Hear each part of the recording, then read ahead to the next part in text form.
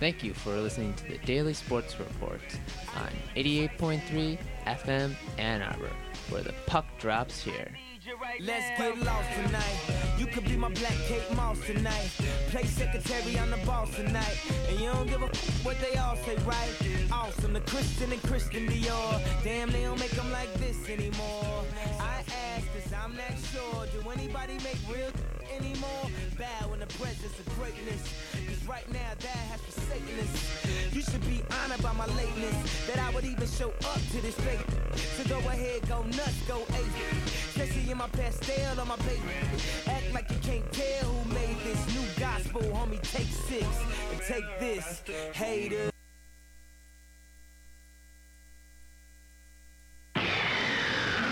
Radio is king of the media. I suppose our youngsters would say cornball or square.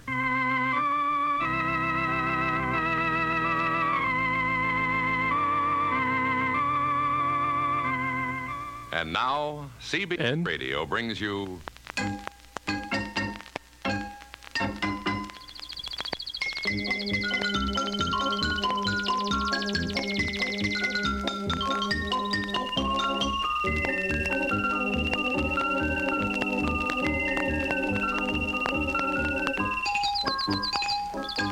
But all the broadcast media can do is give them a sense of flavor. It's all vegetable. It's digestible. It's delicious and nutritious, bite-sized and ready to eat. It's made with real egg formula. And here's a nice-looking record package in from New York. I woke up this morning with broadcasting on my mind. WCBN. America's ace of the airways. This instrument is good for nothing but to entertain, amuse, and insulate.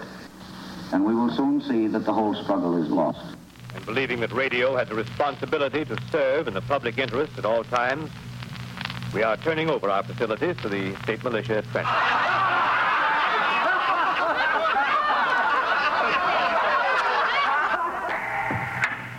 So long, sucker.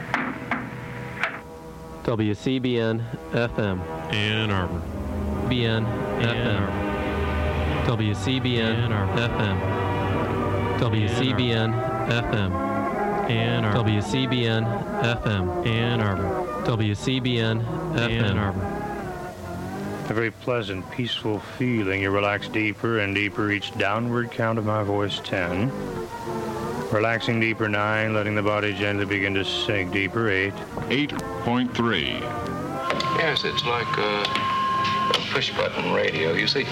24 hours a day. Whether you like it or not. Oh, we're limited to a 500-mile radius now, but we're working to extend that limit.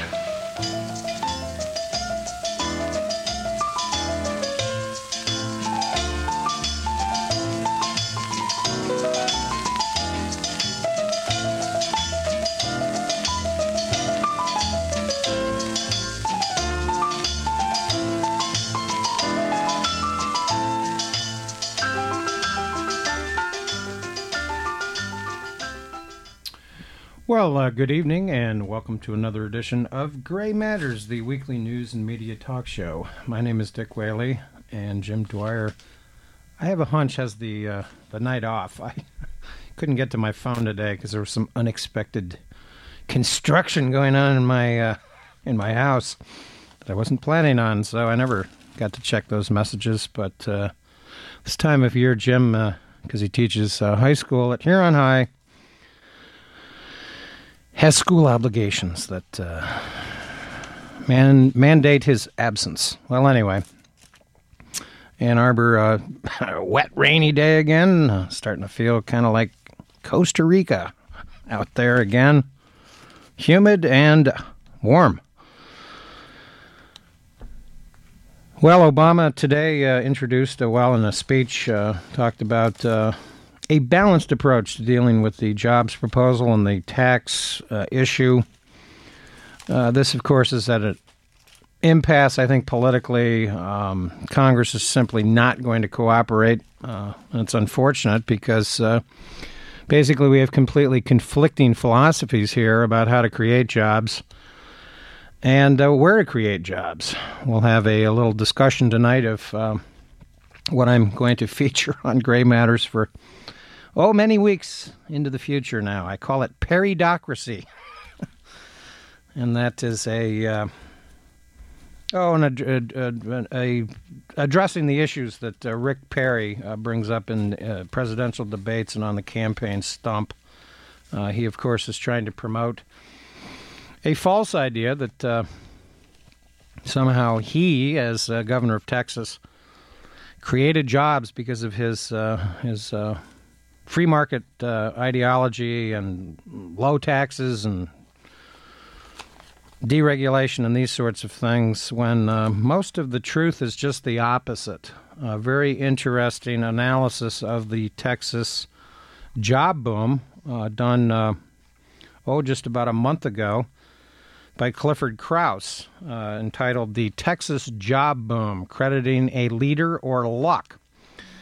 And it does a rather interesting analysis of Texas's economic situation under Rick Perry. A couple of interesting points that I'd like to highlight in this article. It shows, of course, that Texas has a slightly higher growth rate than the United States overall, but not much. It's only 0.2%, which is a very low figure indeed. Unemployment as of June 2011 was 8.2 compared to the American rate of 9.2. And minimum wage jobs, low-income workers in Texas, of course, is what Texas actually leads the nation in. And it notes, in contrast to the high economic growth of Texas, that Massachusetts, which of course has mandated health care and is part of the sort of highlighted contrast between Mitt Romney and Rick Perry. I don't think there's any question these are the two front runners in the Republican nomination. I see Ron Paul maintaining a certain support level within the primary system that the Republicans have set up, but he's never going to break out into front-runner status, and he probably won't win a single state in any of the primaries, but he has enough money and a kind of, let's call it far-out position on some issues that will keep him endeared to many in the Republican Party. Some of this is what we call Tea Party philosophy. Some of it is just pure old-fashioned libertarianism, as his position on social issues is completely out of sync with the Republican Party. And certainly his foreign policy position is more aligned with actual liberals in the Democratic Party. Interesting that Ron Paul and Barney Frank over a year ago proposed cutting the Pentagon budget about $100 billion, bringing the troops home from various stations around the world, particularly places like Western Europe, Japan, Korea, those sorts of places, something that we've been advocating here on Gray Matters for many a decade. But getting back to Rick Perry and the Massachusetts contrast, it's interesting to note, as Clifford Krause does in the article, that Massachusetts' economy has been even stronger. It has a lower unemployment rate in June and a growth rate of 4.2% compared with 2.8%. So one wonders if the governor of Massachusetts, Deval Patrick, should be out tooting his own horn the way Rick Perry is. Haven't heard too much from Deval Patrick, but Massachusetts' economy, of course, is tends to be a high-tech oriented based economy that's more suited for the actual future of where America's needs to go, must go, but alas will not go given the impasse that we have in Washington.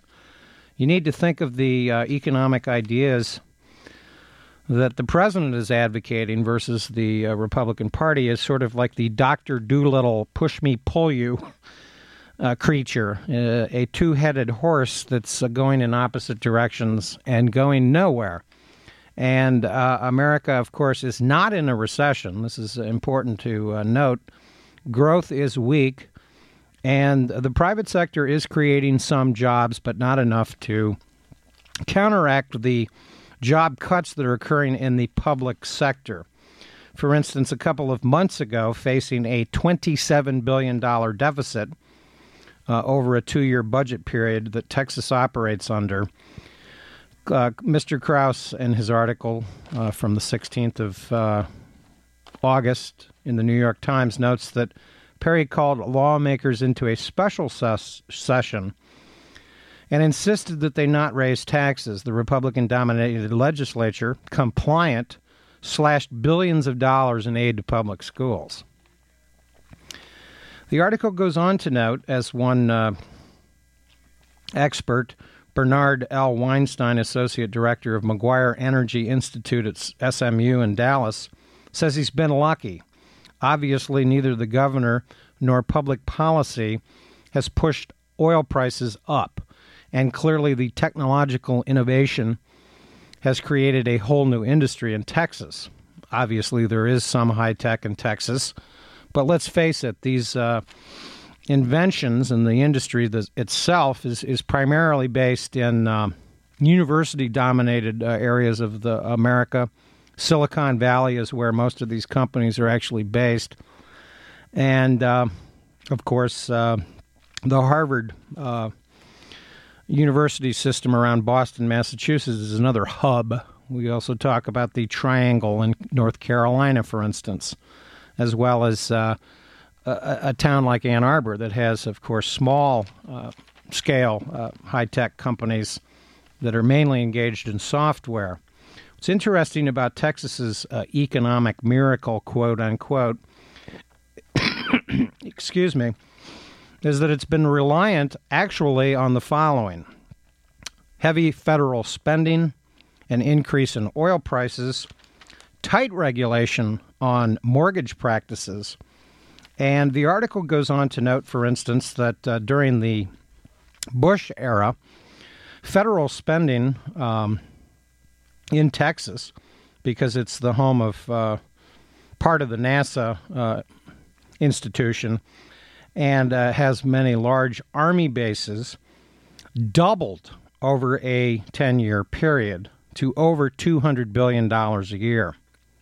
So it'll be very interesting to see if the joint committee that they've created in Congress to come up with the budget cuts will come up with massive federal spending cuts to Texas in particular. We now know, of course, that the space shuttle program has pretty much been canceled, and NASA, of course, is taking some hits. The beneficiaries, by the way, of NASA spending in particular, which is a component of the budget of about $16 billion, those are the last numbers I actually checked, benefit Texas, Alabama, and Florida, but very few other states. Rick Perry had nothing to do with the development or the basing of NASA in Houston. That was actually courtesy of Lyndon Johnson, the president that succeeded John F. Kennedy, who fulfilled his goal of going to the moon. Excuse me. The article also notes, and I just wanted to quote this, because I think this is important in understanding that real estate, unlike the boom in the 80s, which was based on an increase in the price of oil, created a bust in Texas. Texas, of course, had massive savings and loan and fraud, and its economy collapsed when oil prices went way down in the late 80s. That was not a function of anything that Ronald Reagan did. It was actually a deliberate policy of the Saudi government, and they were engaged in the Iran-Iraq war and wished to damage Iran. They were allied with Iraq, as was the United States. And the rapid decline in oil prices in the late 80s, which had nothing to do with either declining demand or improved energy efficiency in the United States or any of Ronald Reagan's energy ideas, were actually based on the oil cartel known as OPEC, dominated by Saudi Arabia and the Gulf states, which, of course, are allies of the United States in a sort of symbiotic relationship in which we buy oil, they take their petrodollars, invest a certain amount of money in the Western economy, but more importantly, they buy an enormous number of arms. And this petrodollar recycling of capital is always a very important thing to pay attention to in the global economy. Well, Clifford Krauss in his article, and I'll quote this paragraph, says, afterward, a succession of governors, he's talking about the crash in Texas, because Texas had, quote, digested the lessons of the recession of the late 1980s, when oil prices plummeted, real estate prices crashed, and the savings and loan institutions failed and required a federal bailout. Afterward, a succession of governors, which of course included Ann Richards, Bill Clement, I think, was one of them, some Democrats, a guy named Mark White, another Democrat, and George Bush, George W. Bush, and mayors worked for business leaders to diversify the economy, and the legislature enacted tight restrictions on mortgage lending, which helped Texas avoid the kind of real estate bubble that devastated states like Florida and Arizona. So when Perry talks about deregulation in this sort of knee-jerk fashion, he's not even willing to admit that his own state benefited from tight regulations that were instituted by the political leaders of Texas in the 1990s. And, of course, his sort of rehashed version of Reaganomics will sell to a certain constituency within our country. But there has been no evidence put forward in any legitimate academic paper that I've ever seen, or any book that I've actually read, that shows that there's any connection between tax cuts and job creation.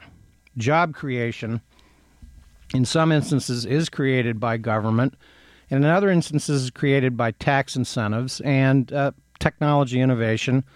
But it's fundamentally about demand, and it's about the ability of consumers to buy products. And we've heard a lot in the last couple of days about class warfare. Class warfare. This is going to be a term that we hear frequently over the next year. I think it's kind of a phony accusation made against President Obama, because the class warfare that's actually been taking place in America has been a class warfare on the working class and the poor. And this has been going on since the mid-1970s. This is actually when poverty, for instance, went to its all-time low. We hear often that the war on poverty didn't work. That's a recycled mantra that we hear as almost as often as the stimulus package didn't work. We hear this repeated in the Republican debates over and over by virtually every candidate. And it's false. Experts have noted that the stimulus package did work. It didn't work as successfully as it should have because it wasn't big enough. And it's interesting to note, by the way, that China instituted a stimulus package that was twice as large as the United States. And, of course, their economic growth has maintained very high rates.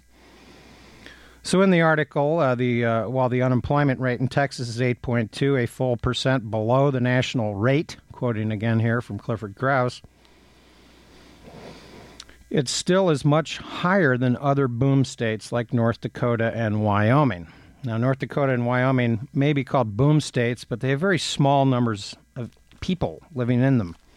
And one of the final reasons that Texas has had an economic bump, so to speak, in the economy has nothing to do with Rick Perry whatsoever. It has to do with immigration and the immigration policy, some of it legal, some of it illegal.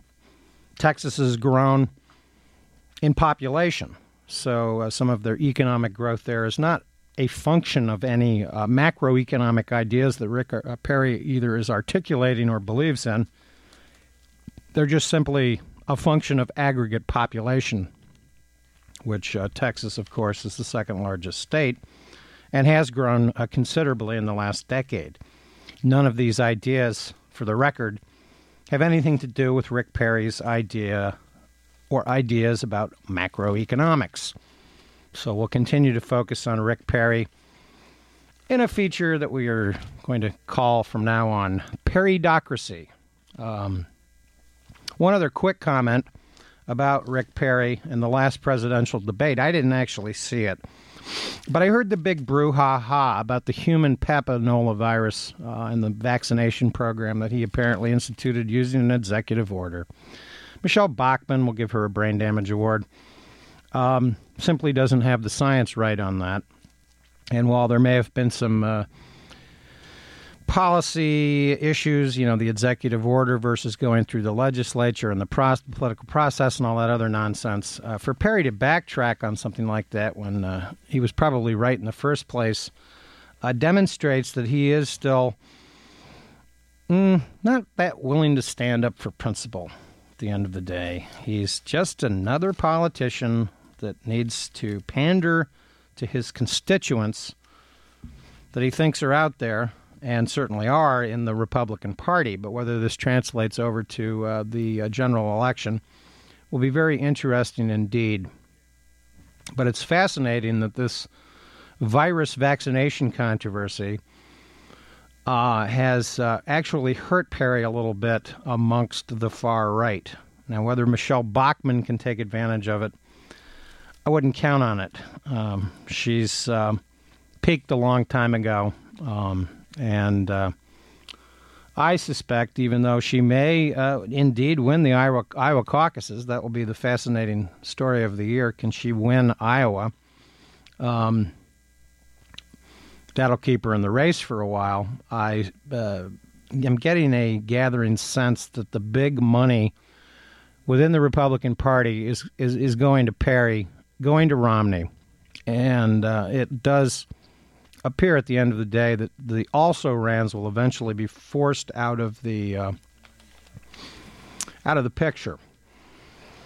Now, a couple of months ago, or actually, take that back, a month ago, Joe Nocera, who's recently become a regular columnist on the editorial page of the New York Times. He used to have a business column. Co-wrote a book that I actually read a couple of months ago with Bethany McLean, a fabulous reporter who sometimes appears on public television when Frontline will do a featured documentary on the financial crisis. Bethany McLean exposed the shenanigans of Enron and predicted the housing disaster many years ago. And I'm drawing a blank on the name of the outstanding book that they published, but Joe Nocera co-wrote this book. And I wanted to quote something from this column that I think is hitting the nail on the head here about what really needs to happen.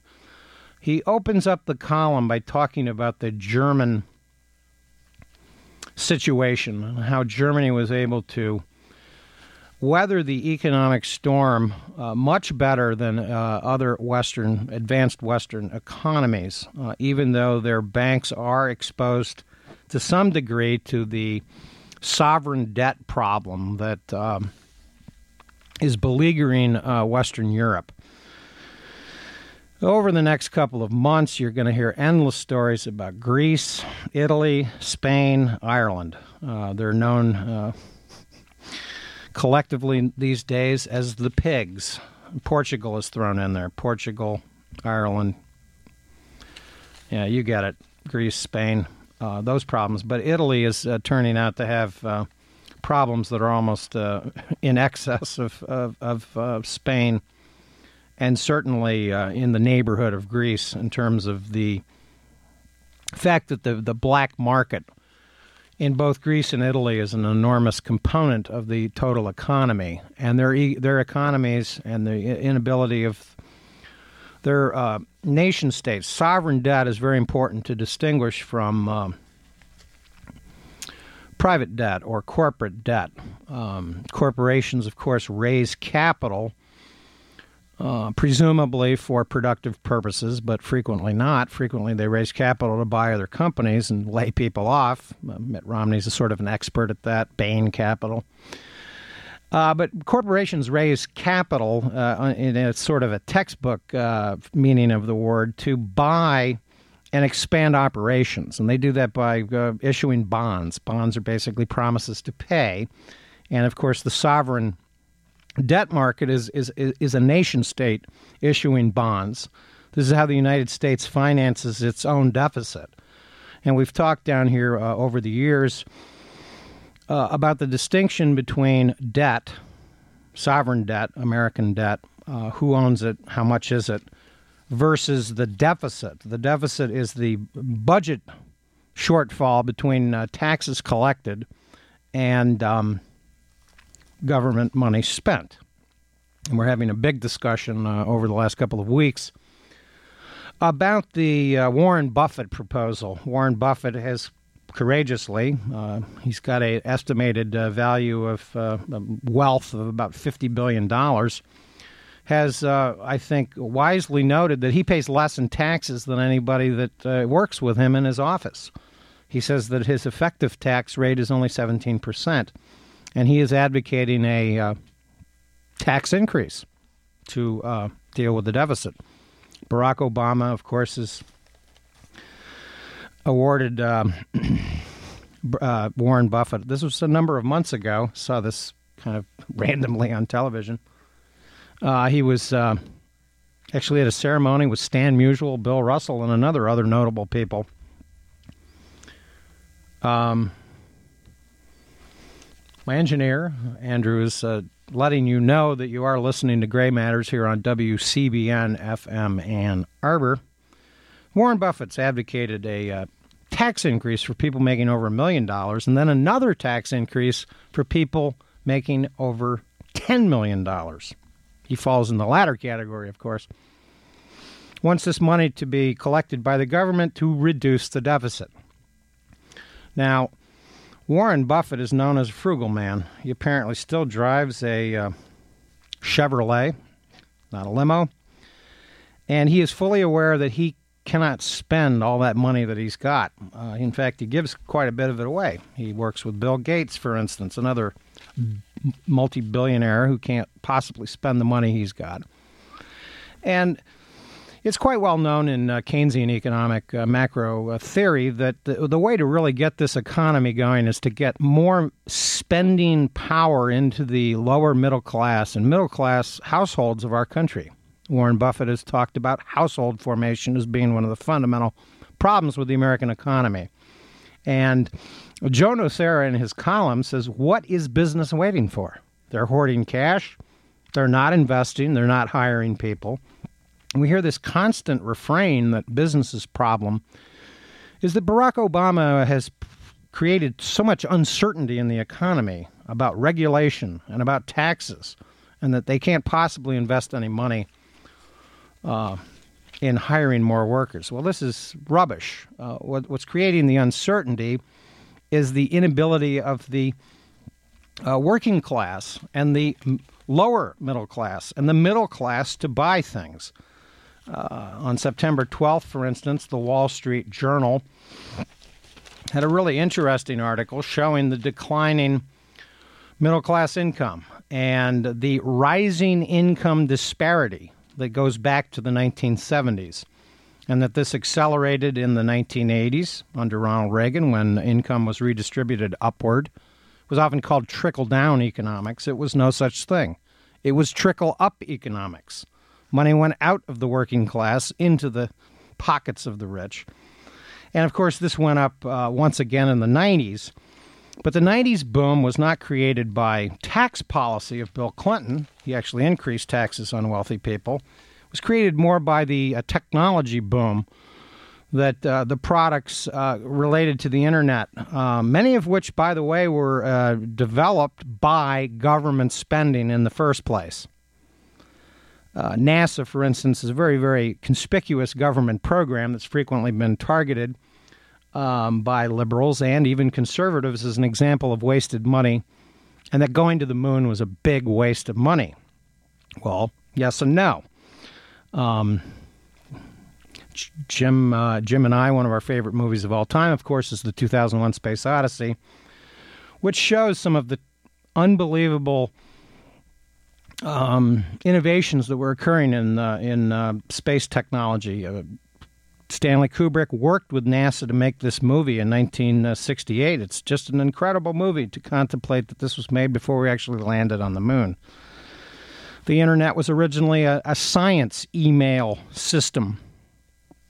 That's how we got these technology developments in the late 1990s, and that's again when income inequality went way up. Totally different than the tax policy ideas of Ronald Reagan, who took 15 different rates and compressed them into 3. And when Warren Buffett points out that rich people are only paying 15% for capital gains, and basically Obama and Warren Buffett want to equalize this out a bit, it's called class warfare. Another interesting thing that I've heard in the last couple of weeks repeatedly on the radio and television and in the newspaper is that poor people and working people are not paying income tax, and they're not paying enough in taxes themselves. Well, this is nonsense. What they overlook, for instance, if you rent an apartment, and many of the people in the working class and middle class rent apartments, they're paying property taxes. Only an idiot landlord would not include the cost of the property taxes in the rent expense that you have. If you live in Alabama or Louisiana,